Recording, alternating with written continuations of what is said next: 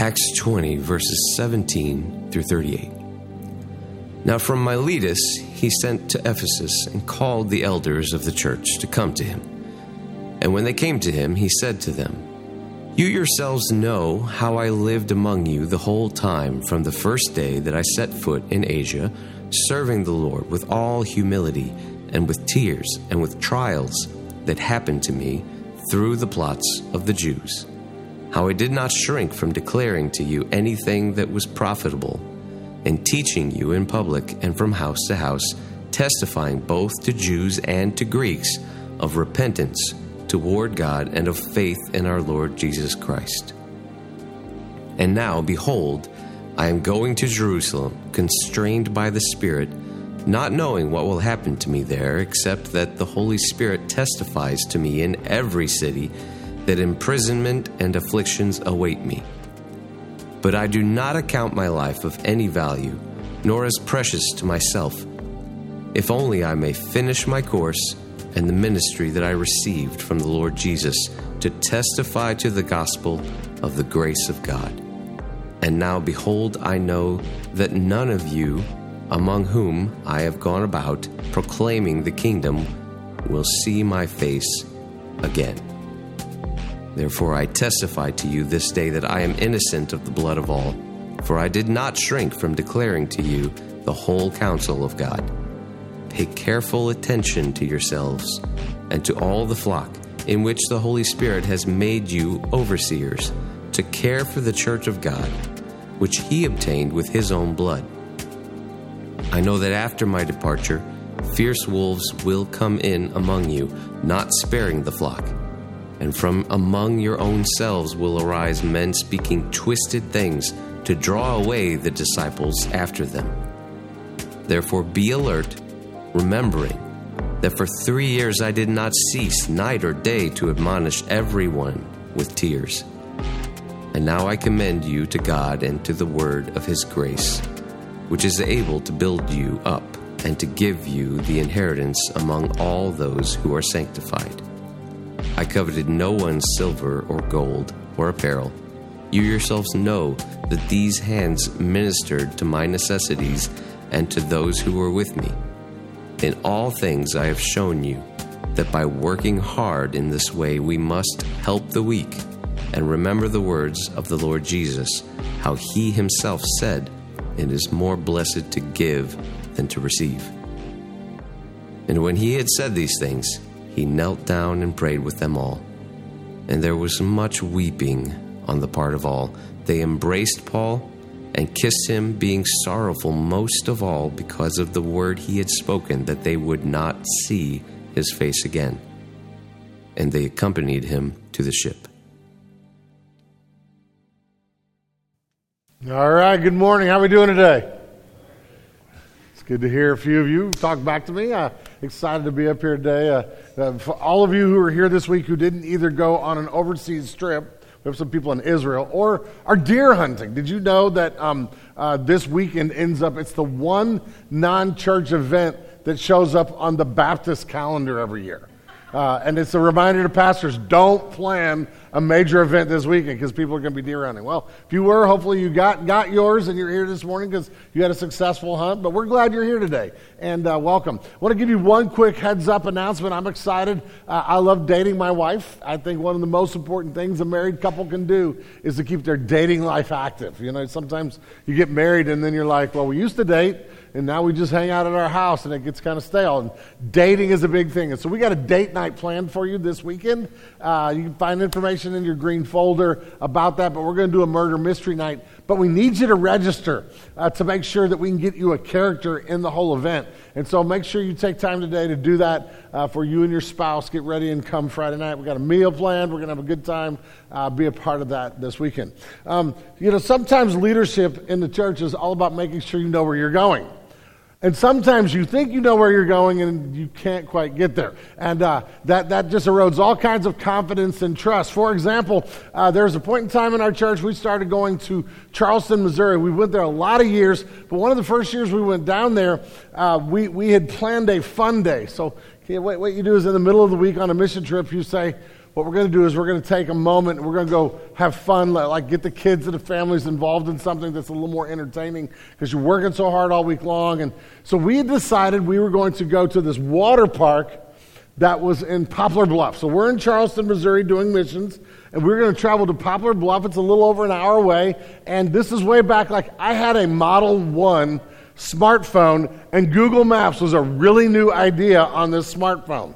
And so what I did is I looked online, and I looked on my little smartphone, and I got directions. We printed them off, and I said, listen, everybody just follow me, follow my directions, it will get us there. And so we take off, and we're driving from Charleston to Poplar Bluff, and I'm following, the sweet little voice is telling me where to go. And it says, get off at this exit, turn right here, turn left here. And we just kind of followed around until it gets us in the middle of this, like, neighborhood in maybe not the best part of town. And like, where are we going here? And then it tells us, like, I'm seeing we're coming to the end. It tells me to turn right, and I go up the street, this little street. It almost feels like an alley, and we get to the spot where there's a vacant lot on my lot, right? A house right in front of me, and it says, you have arrived at your destination. And I'm looking at the vacant lot going, I don't think this is a water park. And I'm kind of freaking out. Well, then I all of a sudden I see all the cars that are following me stop, and everybody's getting out of their car, and they're just looking at me going. And one member of our church, God bless her, who is still a member, took out her beach towel and just laid it out right there on the side of the road and said, I'm fine with this. We can just stay here. Needless to say, I no longer trusted for a while Google Maps, and my church no longer trusted me as a leader to get them where we were supposed to go. Well, sometimes leaders can make those kind of mistakes, but we actually live in a culture where the idea of authority in the church, leadership, is under a lot of scrutiny. We have a lot of people in our world who are really kind of questioning the idea, is it a good idea to have pastors and people who have any kind of authority? Is authority a good idea? And there's a lot of people who are literally just rejecting authority. They're rejecting the idea of the institutional church and no longer believe that even the idea of having somebody who stands in front of people opening the scripture, preaching, or trying to lead the church like this is a good idea. And hear me as I say this. I understand. It's easy to look at this voice in our culture that says we no longer want to believe in spiritual authorities and get angry about it. But the truth of the matter is, a large part of the reason this is happening is because, at least in our culture and context at this point in time, the church in America, I'm talking about all denominations, all Christians, we don't have a great track record. Every faith tribe has ended up with some kind of scandal around the issue of sexual abuse. And the scandal is usually twofold. You first of all end up with the fact that there are monsters who are stepping into places where they're preaching and teaching the Bible, and sometimes very gifted, but monsters who use their place of authority to manipulate women and to hurt children. And then what happens is that rather than dealing with it biblically, you find churches who just can't believe their guy would do that. And there are records of these people just perpetuating this kind of stuff, while systems within the church and at some of the seminaries and places kept protecting the villain and marginalizing and wounding the victims. It's no wonder people look at us and go, well, wait a minute. Is this really a good idea? We have stories all over the place of pastors and leaders who end up with moral failures, pastors and leaders who will stand up, and sometimes the loudest screamer about the moral ills in our culture will be the one who secretly is having an alternate lifestyle, who has a stream of women that they've committed adultery with.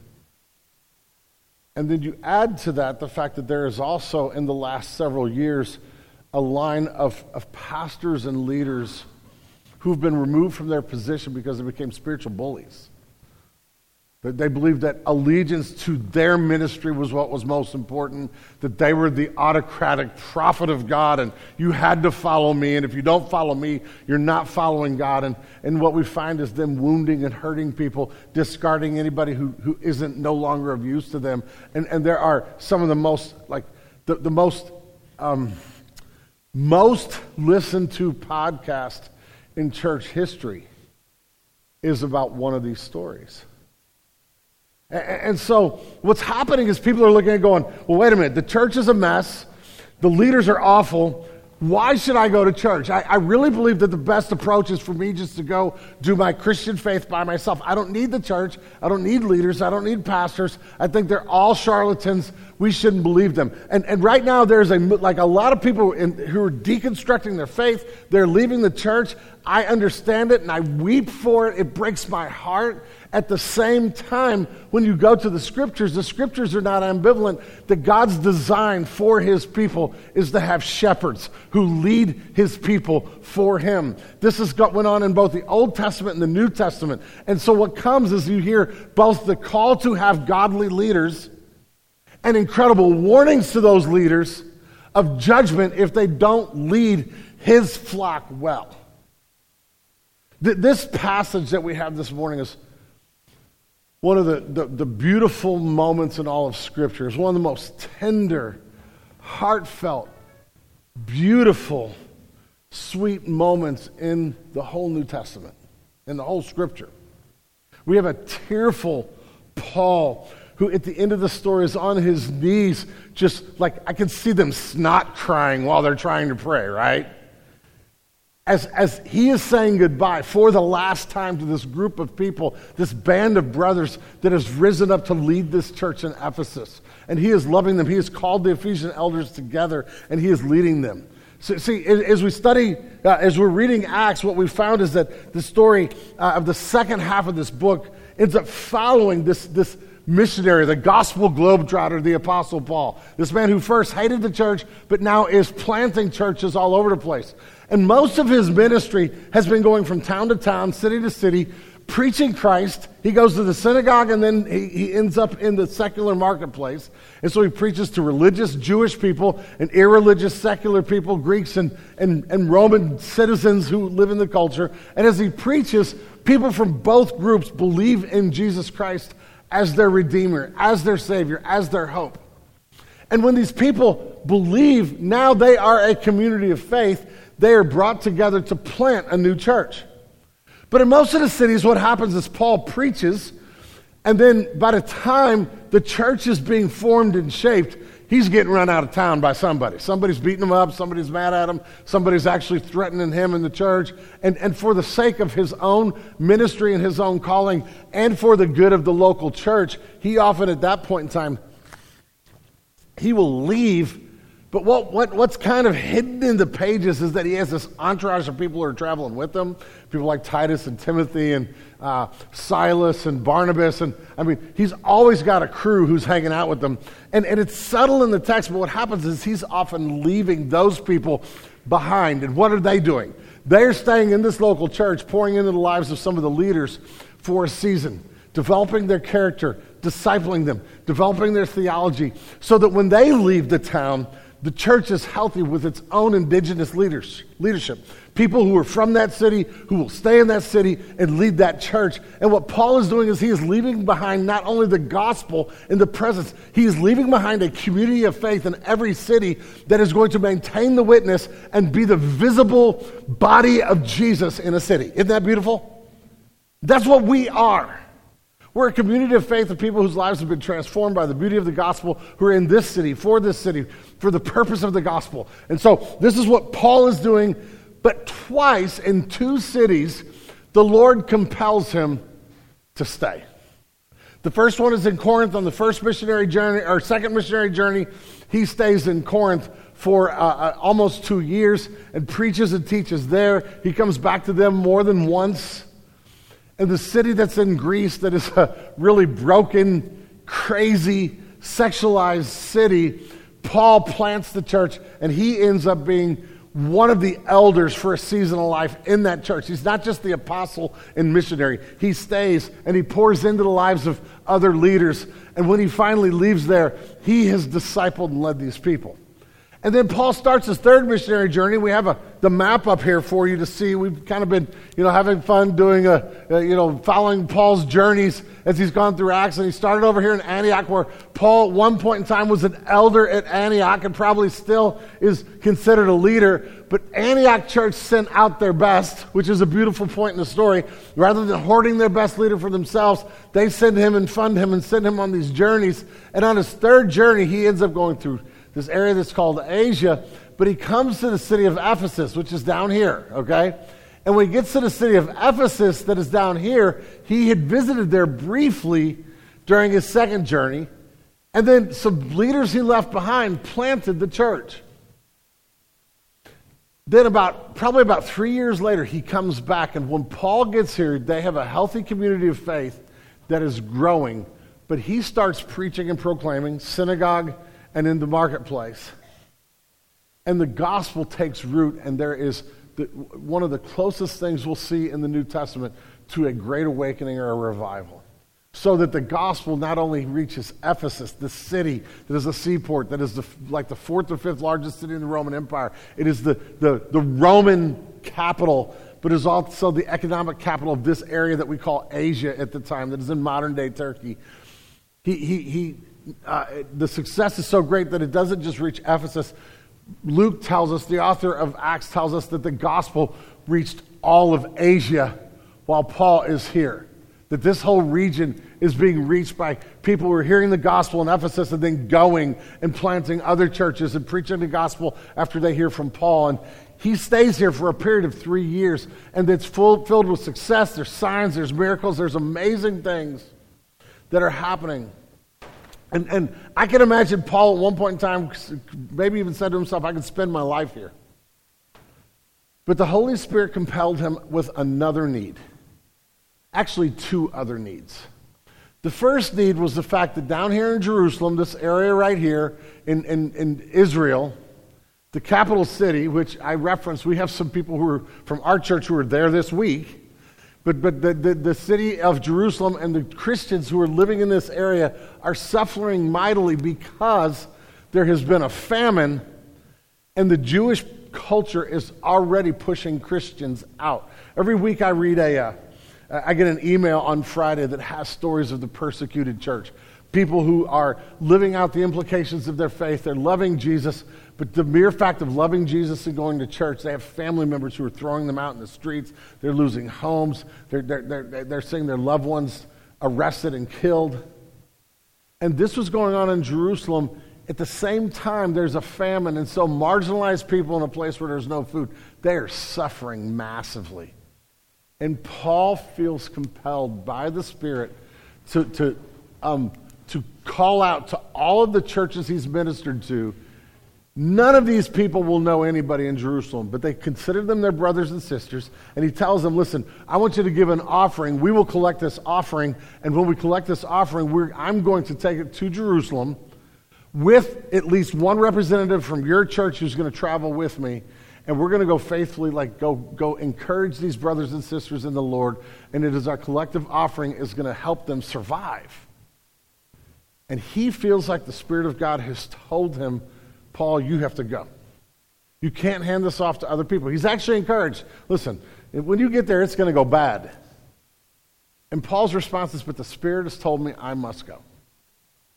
And so what he does is he leaves Ephesus and he goes the other direction. But he goes on this tour where he goes to all these churches that he has planted, that he has been a part of. He goes to all these churches to collect these offerings. He sent word before. In fact, the book of 2 Corinthians is a fundraising letter encouraging that church to get some of their stuff together. But the middle part of the book is a call for these churches to week after week after week be generous with their giving so that when he arrives, he can collect this offering and he can take it back to the brothers and sisters who are hurting in a town that they've never been to. And so he goes on this quick tour where he hits all these cities. He ends up back in this and makes a trip back and now he is going to leave from here. And Kirk preached on this whole journey a couple of weeks ago, but he is going to leave here, and he's headed to Jerusalem. So this is his last voyage across here, and what he's told us in the text is, I know when I get there, it's going to be hard.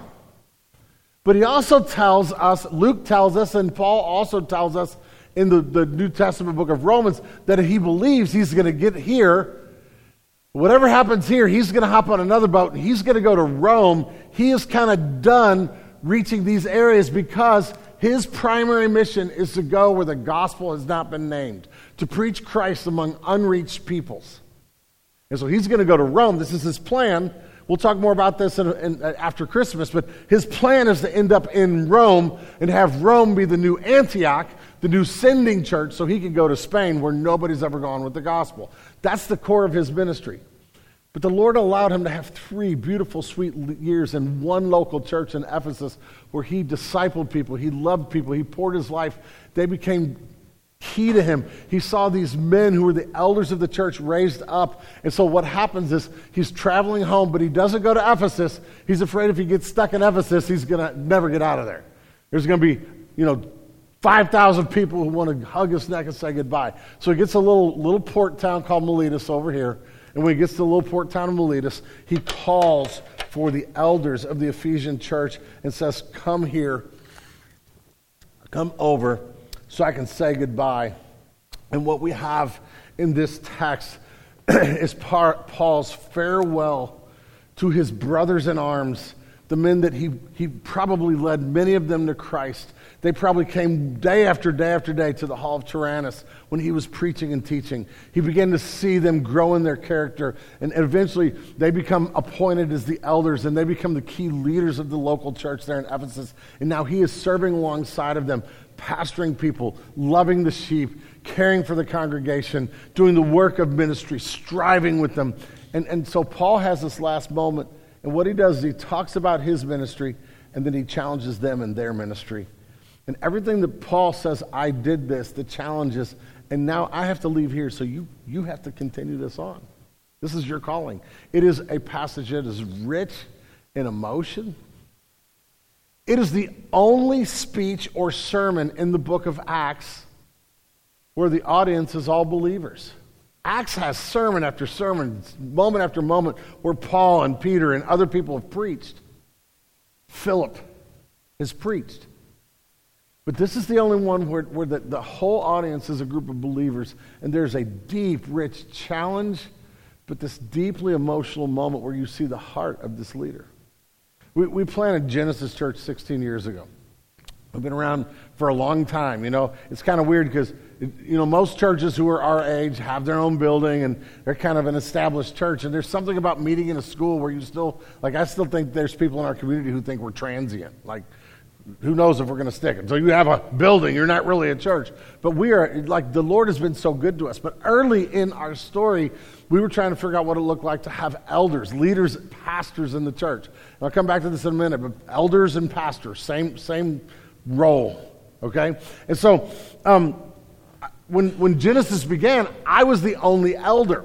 We had 3 families who planted the church with me, though, and one of the things we did really early in Genesis is we did some hard theological work. I did a lot of writing, and as I did writing, I would sit down with these people who the first 3 families, and then very quickly after that, we started building this core team of people. So we ended up with about 30 to 40 adults who were, a lot of them living here in the city. Several of them came with us from the church that sent us out. And we were doing the hard work of saying, okay, this is what the New Testament says about the gospel. Here's what the leadership, let's define the church. Let's make sure we understand what the church is and the mission of the church. And then we started talking about what it looked like to have leaders. And I wrote this, it's about a 12-page document. And I forgot to do this, but I will post it again on Koinonia. So those of you who want to see it, 12-page document that was a theological document that said this is what leadership at Genesis is going to look like.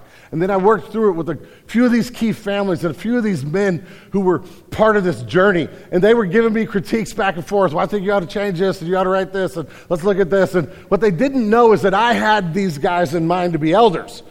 And so eventually, once we kind of had the document in place, I went to them and asked them to prayerfully consider being elders. And two of the guys looked at me, and two of these guys looked right at me and said, if I'd have known you were going to turn around and ask me to do this, there's no way I'd have been part of writing this document. But I asked them to pray because I saw in these men what the New Testament tells us these men ought to be. And Genesis Church has been an elder-led, member-informed church from day one. What that means is that there has been a band of men who we feel the Lord has called. And y'all, I love these men. I've spent a lot of time. We have had a lot of tearful moments as we've wept and hurt with you in the church. We are not perfect. But they have my back and I have theirs, but they also have your back. And I really believe that Genesis is a beautiful, rich, healthy leadership culture. That what's happened underneath the elders with the leadership of the elders is we've developed leaders who work in all kinds of places. And we have people serving deacon roles, and they are just serving and up to their armpits and just loving the church and serving. And the Lord has blessed and multiplied. And we love each other. We love the church. There is a beauty to what is going on here. And the reason I get excited about it is because I really do believe that as best as we can, what's going on here is that we are seeing a faithful honoring of Scripture show up in the leadership culture of our church. And so look at what Paul says as he greets these men. Look at real quick at verse 17 and then at verse 28, because he is laying the groundwork for everything he says as he just pours his heart. Like, this is a hard passage to preach because it's not linear.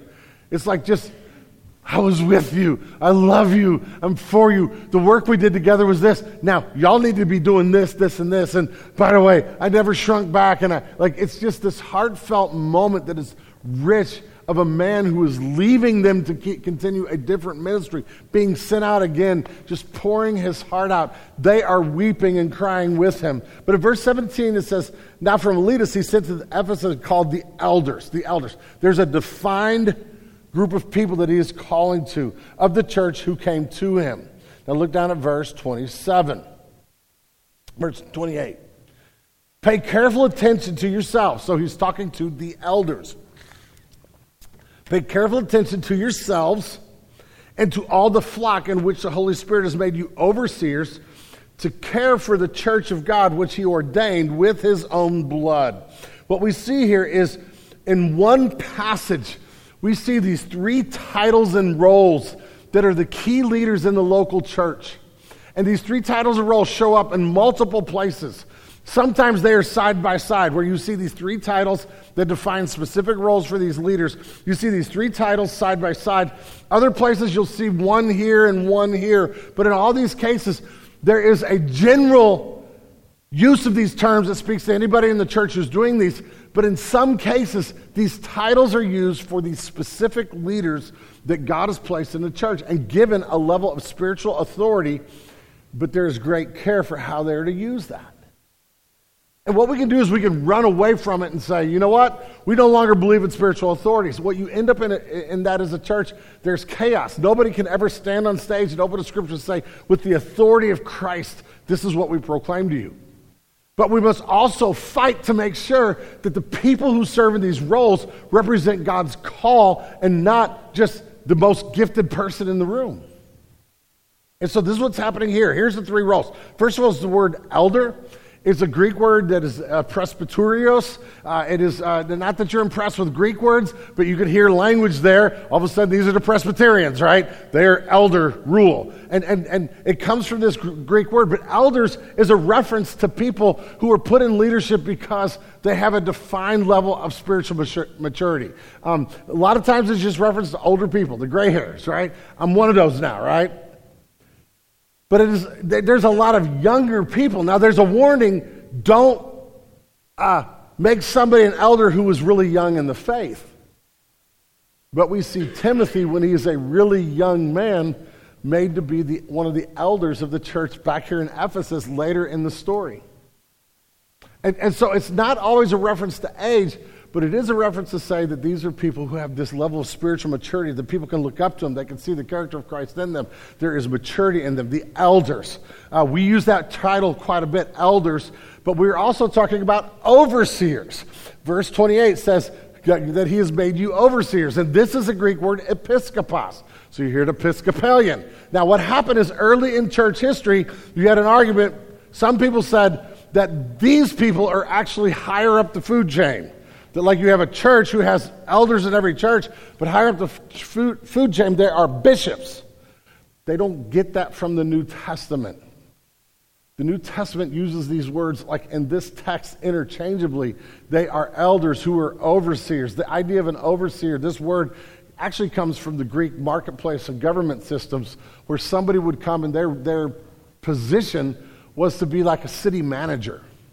They would come into a city and they would oversee people. They were to care for structures and systems. They were to kind of lead in casting a level of vision for the city, making sure that there are things that are being taken care of in the city.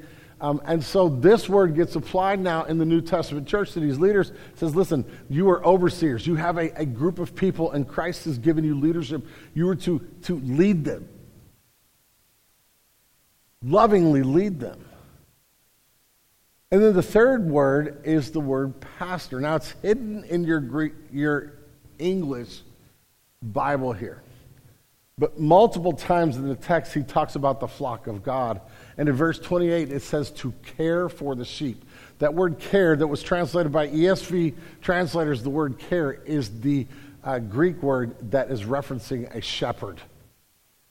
It's the word we get pastor from. When you call somebody your pastor, what you're saying is you are a shepherd of sheep. And a shepherd, first of all, understands that the sheep are not my own, that Christ is the true shepherd of his sheep. But what we end up with is shepherds. And so while elders reference to spiritual maturity and overseers are reference to leading and overseeing systems and structures and people, shepherd means that you love and lead and care for the sheep. A good shepherd smells like the sheep.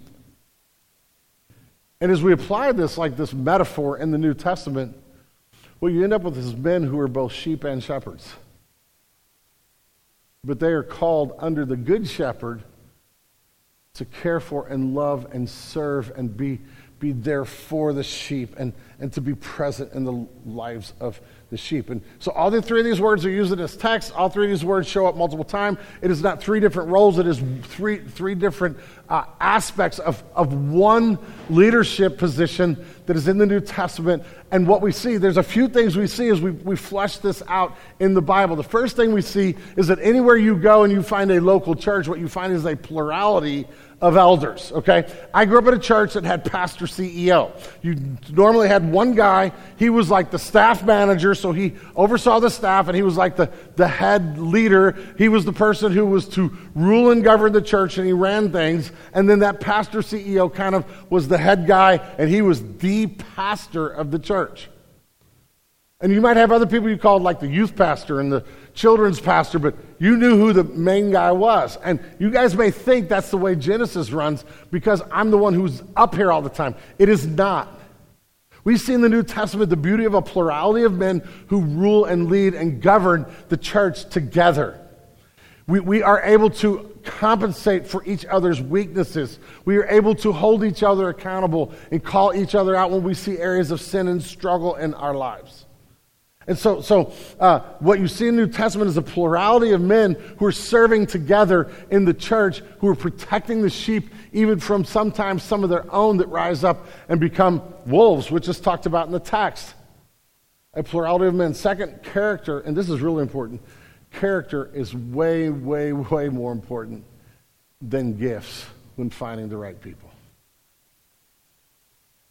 Now sometimes in some of these church settings, you had men who were like what you believed when you saw their character and what was truly going on were really different. But in a lot of places, what happened is people who had incredible gifts, man, they were apex leaders. They were unbelievable communicators. They could preach the wallpaper off the wall. They may have even been faithful to the text. And we heard them preach, and we made them leaders and pastors. And then what happened is about 3 years into their ministry, you'd see that while they may have gathered a following, there was a whole bunch of people in the church frustrated. He was starting to get pushback, and his way of dealing with pushback in the church was to go be a pastor of another church and start the cycle over again. And eventually, some of these people they grew huge churches and believed their own hype, and you end up with these single leaders who have unbelievable gifts but no character. Well, what you find is 1 Timothy chapter 3, Titus chapter 1 lays out the qualifications of an elder. If you're going to have somebody be an elder in your church, and they are all issues of character. And what's really interesting is that all the issues of character there are things that look like Jesus and are the call for every Christian. And nowhere is that character perfection. Listen, if you're a follower of Jesus, you should be striving to be perfect as Christ is perfect. But let me give you a heads up. You ain't going to get there. All right? You are not going to arrive. The issue in the Christian life is progress, not perfection. Right? Progress. Am I becoming a little more like Jesus than I was yesterday, and a little more like Jesus tomorrow than I am today? Is there progress in the way I'm growing in the holiness and the character of my life? And what Jesus knows is that the model to follow is Jesus. But for us to understand what Jesus looks like in real skin on, God is going to raise up people in the church who look and act and respond like Jesus. And they are sheep. They need Christ in their life to lead them, yet they are also shepherds who become models and pictures of what that should look like. And this was the plan. And so way too many times what we did is we put people who were super gifted, but we couldn't see their character. We laid hands on them. And I will confess to you that my church, my home church, laid hands on me when I was 21 years old, and they should not have. But I grew up there, and their mindset was, well, we're going to send you off to pastor. You're going to seminary, so you must be the guy. And nobody really tested my character. And in the previous couple of years, I had some doubts and some struggles in my own life that if anybody would have fleshed that out, they would have said, you might go be on staff at a church for a while and start growing in this, but you are not there yet. I'm thankful for men who poured in my life, who helped me become the sort of leader that I feel like God has called me to be, and I hope that I am that before you. I know your elders are, man. I feel the weight of my weakness all the time, but I see the beauty of who these men are, and I'm so thankful for them. And so what happens here is that Paul is having this conversation, and so I'm sorry, I hit 2, I didn't hit 3. Let me hit third one. So leadership, plurality of elders. Character is most important, and the mantra for leaders then should be, follow me as I follow Jesus. In fact, that's exactly what Paul kind of says here. Follow me as I follow Jesus. It's not just follow me, and it's not don't follow me. There is a sense in which elders are supposed to say, listen, watch my life, watch my character, follow the way I do this thing. But as an elder, that means the first thing I am is a flawed human being. Like your elders should be the lead repenters. Y'all, we're a hot mess, okay? So I'm not up here going, man, I got it all together and therefore I should be leading the church. But what should happen is you should be able to see visible growth in the life of your leaders, and that visible growth shows up because we are quick to repent, quick to respond, quick to apologize, quick to feel the weight of our own need for the gospel. And we're following Jesus as best we can, and then we can look at you and say, listen, follow me as I follow Jesus. It's exactly what Paul says. Paul starts this whole section out. He says, you saw for the last 3 years how I lived among you. And the way I handled the message of Christ and lived my own life before you. Now, everything he says here is rooted in then the way I did it, it's your turn. I'm leaving here. Now you have this same message. And so what happens in this whole passage is you see two things side by side.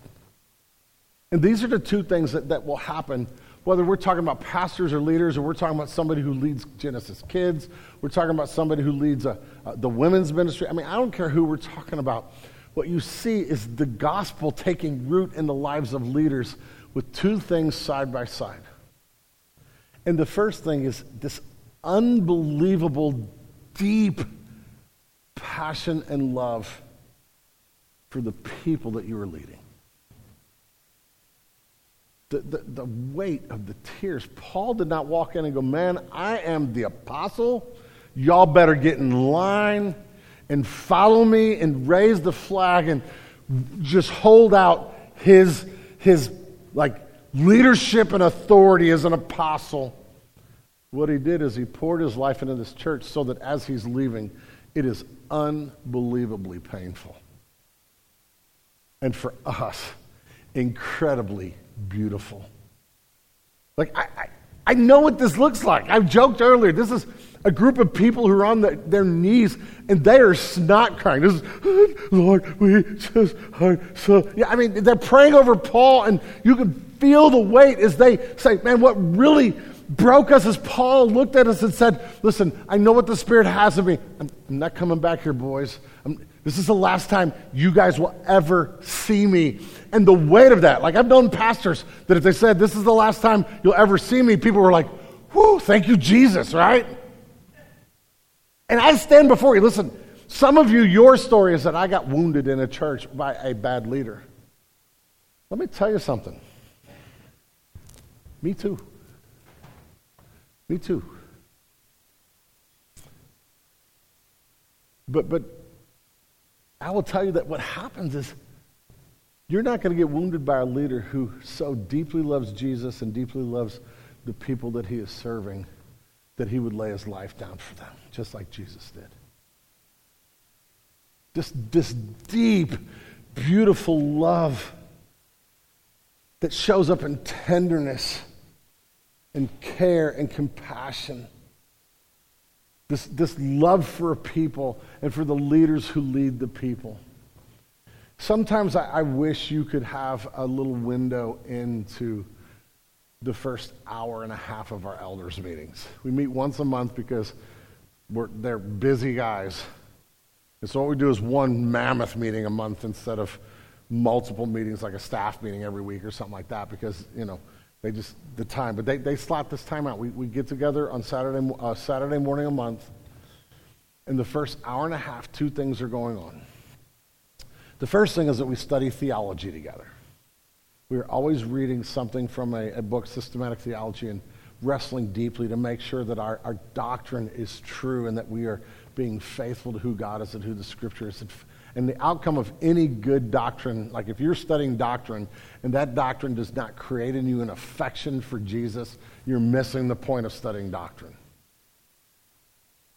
Like if you end up at the Grand Canyon and all you can pay attention to is the different layers of soil and you leave going, wow, that was cool. I know more about the Grand Canyon. And your awe of the Grand Canyon was not ignited. Something's going wrong. And if you open any doctrinal study and the outcome is not, oh my gosh, this God I worship is true and is glorious and amazing, you're missing the point. And so we end up with these great discussions and sometimes a little bit of pushing back. But then the second thing we do is we spend time and we take down all the things that we can think of that we can pray for the church. And sometimes with tears, we are praying over this body. And the men that I serve with love y'all. And so that's the first thing is this beautiful love that shows up in the text. The second thing is that because of that love, what happens is the weight of actually leading God's people becomes real. See, if I don't love you, if I just want you to follow me because I want to be awesome and I want a big church so I will be known, then I will not bear the weight of leading you. But if we authentically love you, then when you're hurting and you're struggling and our church is hurting and things are going on that are hard and when we have to wrestle with decisions that we know will affect the life and the faith of people and that kind of stuff, the weight will become authentic. And I will tell you that there are seasons in this church that much like Paul raises here for these Ephesian elders, there are seasons in this church where carrying that weight of not our own stuff, of stuff of the people in our church and around us is authentic and it is heavy and it is hard. And it is the weight that Christ has put on. That's where authority is. Authority is not that I get to tell you what to do. It's that we get to step in and bear the weight of sheep who are hurting and struggling and being alongside of a church that is filled with people who are trying to figure this Christ thing out. And we just feel the weight of the struggle because life is really If you came into Christianity thinking that this was going to make your life easier, you were lied to, right? It's hard. Yet the church is this beautiful place. And so what happens is you have this deep love, leaders who have this deep love for God's people, and they feel the weight of the brokenness in the world and their lives and the struggle that people go through and the hurts in the church. And you start putting that together, and what you are doing is you're laying the foundation for the building of a beautiful community. Not just good leadership. You're building the weight of a beautiful community where we can weep with those who weep, rejoice with those who rejoice. We can feel the intimacy and the glory of Jesus as love in the church becomes authentic. And that's what's missing in so many churches. You end up with and I don't want it to be missing here. Maybe it's missing for you guys here. Maybe you're like, your whole feeling is, man, at this church, he's talking about this. I don't feel any of this. I hope that's not true, but it could be. But this is what this text draws us to. There's this incredible weight. And what happens, the text tells us a few things of weight that elders will feel. I'm going to just bullet point these because I will, there's whole things I'd love to preach out, but let me just tell you some of the weights that show up in the text that your elders feel. First one is the weight of stewardship. The first thing we find out in this text, the clearest thing we find out in this text is in verse 28, where Jesus says that these elders are to care for the church of God, which he obtained with his blood. When you plant the church, you start the church as kind of like you're the guy and everybody's around, and you start, you hear this like, this is my church. One of the first things that I had to wrestle with is, this is not my church. It never is, never was, and never will be. You are the church that Christ obtained with his own blood. That the weight is that I'm taking care of something that's not mine at all. And this is where it can go sideways in leadership. A second weight that elders will carry is the weight of testifying. Verses like 19 through 21, verses 25 through 26, Paul talks about the fact that he has been faithful to the gospel and to the scriptures his whole ministry, that he testified to anybody and everybody he could, that he went from the public place and from house to house. We see a picture of both the public gathering and like community groups and the importance of both sizes, but the faithfulness of his proclamation and Christ being made much of. And he ends up with this illustration that's down in verses 25 and 26, where he says, listen, I am not guilty of the blood of any of you. It's actually an illustration from the Old Testament where Ezekiel talks about this watchman on the wall. Here's this guy, he's on the wall and he has one job. His job is to pay attention so that if there is a army that is coming off, so he's on this high tower, and if there's an army coming from the distance, his job at that moment is to blow the trumpet to give a warning to the nation so that the people inside the walls can get themselves ready and the people who are outside the walls can flee into the city and get inside the walls so that they will have then the walls closed, the gates closed, they will be protected. And he says, listen, if the watchman on the wall sees a foreign army coming, and he turns around and starts checking his iPhone again and starts making sure that, his Twitter feed is going well, and he doesn't blow the trumpet, these people are going to die. Their guilt is still their own. Death is a result of our sin. Yet, their blood will be on the watchman's hands. Yet, if he sees coming and he blows the trumpet, and the people out in the fields harvesting their crops and who are hanging out doing things outside and they're taking hikes, if they ignore the trumpet, then their blood is on their own hands. And this is what Paul's saying. Paul's saying, I've been faithful to testify of the whole counsel of God, even the hard stuff, so that nobody who's been part of this church can stand up and say, I didn't know. The blood's not on my hands, Paul says. Listen, that's a weight of... I'd love to week after week just tell all of our pastors and leaders who preach, make it cute and fun. Yet, we have a commission, a weight of being faithful to the text of Scripture. Thirdly, the weight of costly obedience. Paul said, follow me as I follow Jesus, and now he's saying, and here's where this obedience has taken me. It may cost me my life. Anything the Lord calls me to do, I will do it. He ends the text by talking about his generosity, and he's been an example of somebody who worked very hard,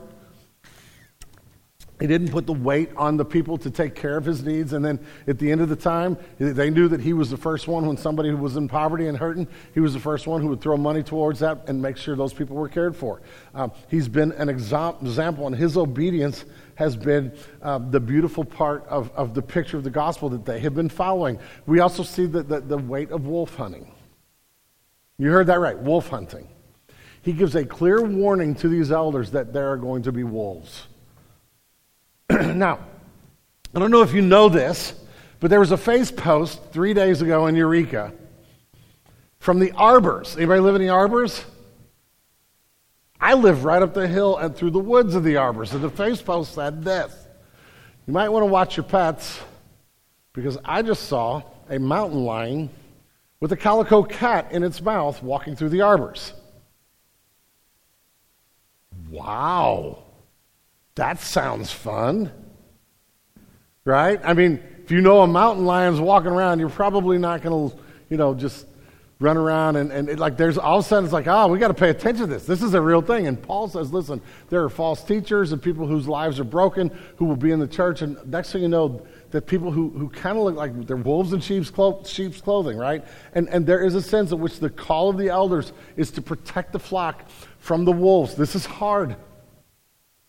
But it is part of the call. It's part of the weight. And then there's the weight of loving sheep, of just being intentionally involved in the lives of people who are in our flock, of being there. Now, you're sitting here the whole sermon long evaluating, going, wait a minute, I'm not an elder. What is this about me? Well, the first thing is that it is your call to lovingly pray over your elders and to follow them where they're godly and where they're not, to hold them accountable. And to ask the Lord to raise up people in this church who will lead like that. The last thing I want to do is say, and this is who we are. I see the beauty of this with the men I serve, but man, we're so short-sighted and blind-sighted, we miss all kinds of things. We need Jesus, and Jesus is at the center of this. But our call is to be a community of faith that makes disciples, and leadership matters. It does matter. We don't want to just throw everything out and say, well, we no longer believe in these sort of people leading, but the flip side of this is we don't want to just say, well, because we have leaders in place, we have to follow them. There is this beautiful tension between the call of the church to make disciples and the type of leaders. And I saw this when my son Andy, as I share this, we'll have the band come up. We're going to sing here in a minute, worship Jesus who gave his life for his church. But my son Andy, when he was about 2 years old, I realized that something was going on that started to freak me out. And I saw this in all of my kids in different ways. But this was my son Andy. My son Andy was about 2 years old. He loved giving speeches. From the time he was 2, he would take his children's storybook Bible, and he would love to give speeches. And he would stand up in front of any group of people we'd allow him to get in front of, and he would give speeches. He was always good. He could memorize everything, literally memorize anything he heard or read. Kind of freaked us out because we thought at 2 he was already reading. Because he would open his little Jesus Bible, and he would literally quote it word for word, verbatim. But he wasn't reading, he had memorized it. But he started, he loved to get in front of people and give speeches. And this is what I started watching, that I went, oh snap, that's me. Because he would stand, every time he would give a speech, he would do this, all right? You ready? Some of you have been around long enough, you know where this is going, okay? His speech looked like this. He would do this and do this while he was giving a speech, right? I was like, oh dang, he is mini-me. Some of you are like, just for the love of God, grab that pulpit, that thing, and stand behind it still. I'm getting vertigo, right? I mean, I can't stand still, and sometimes I just get in this goofy rocking motion, and I'm not even aware, but my 2-year-old was doing it. And I was like, oh my gosh, I am reproducing myself into my kids. About 3 years into Genesis, when we were just starting to shape what elders look like, it scared the fire out of me because I began to see who I was being reproduced in this church. And there is a point where that is going to be inevitable.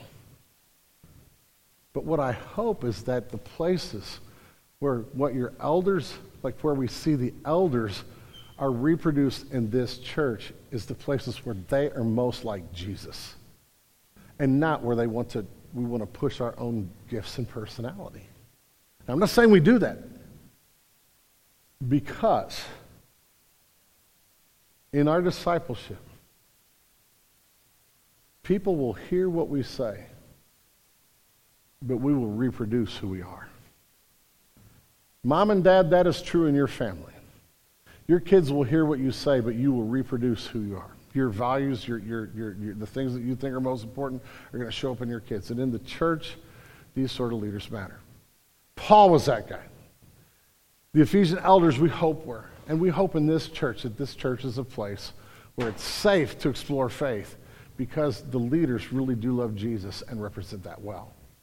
But ultimately, the goal is for you to see the one who gave his life for the church, who bought the church with his blood. And we're going to sing to him and celebrate him. And if you're here today and you haven't ever trusted Jesus to begin with, and you are skeptical of leadership, like if this whole talk freaked you out, please come have a conversation with us.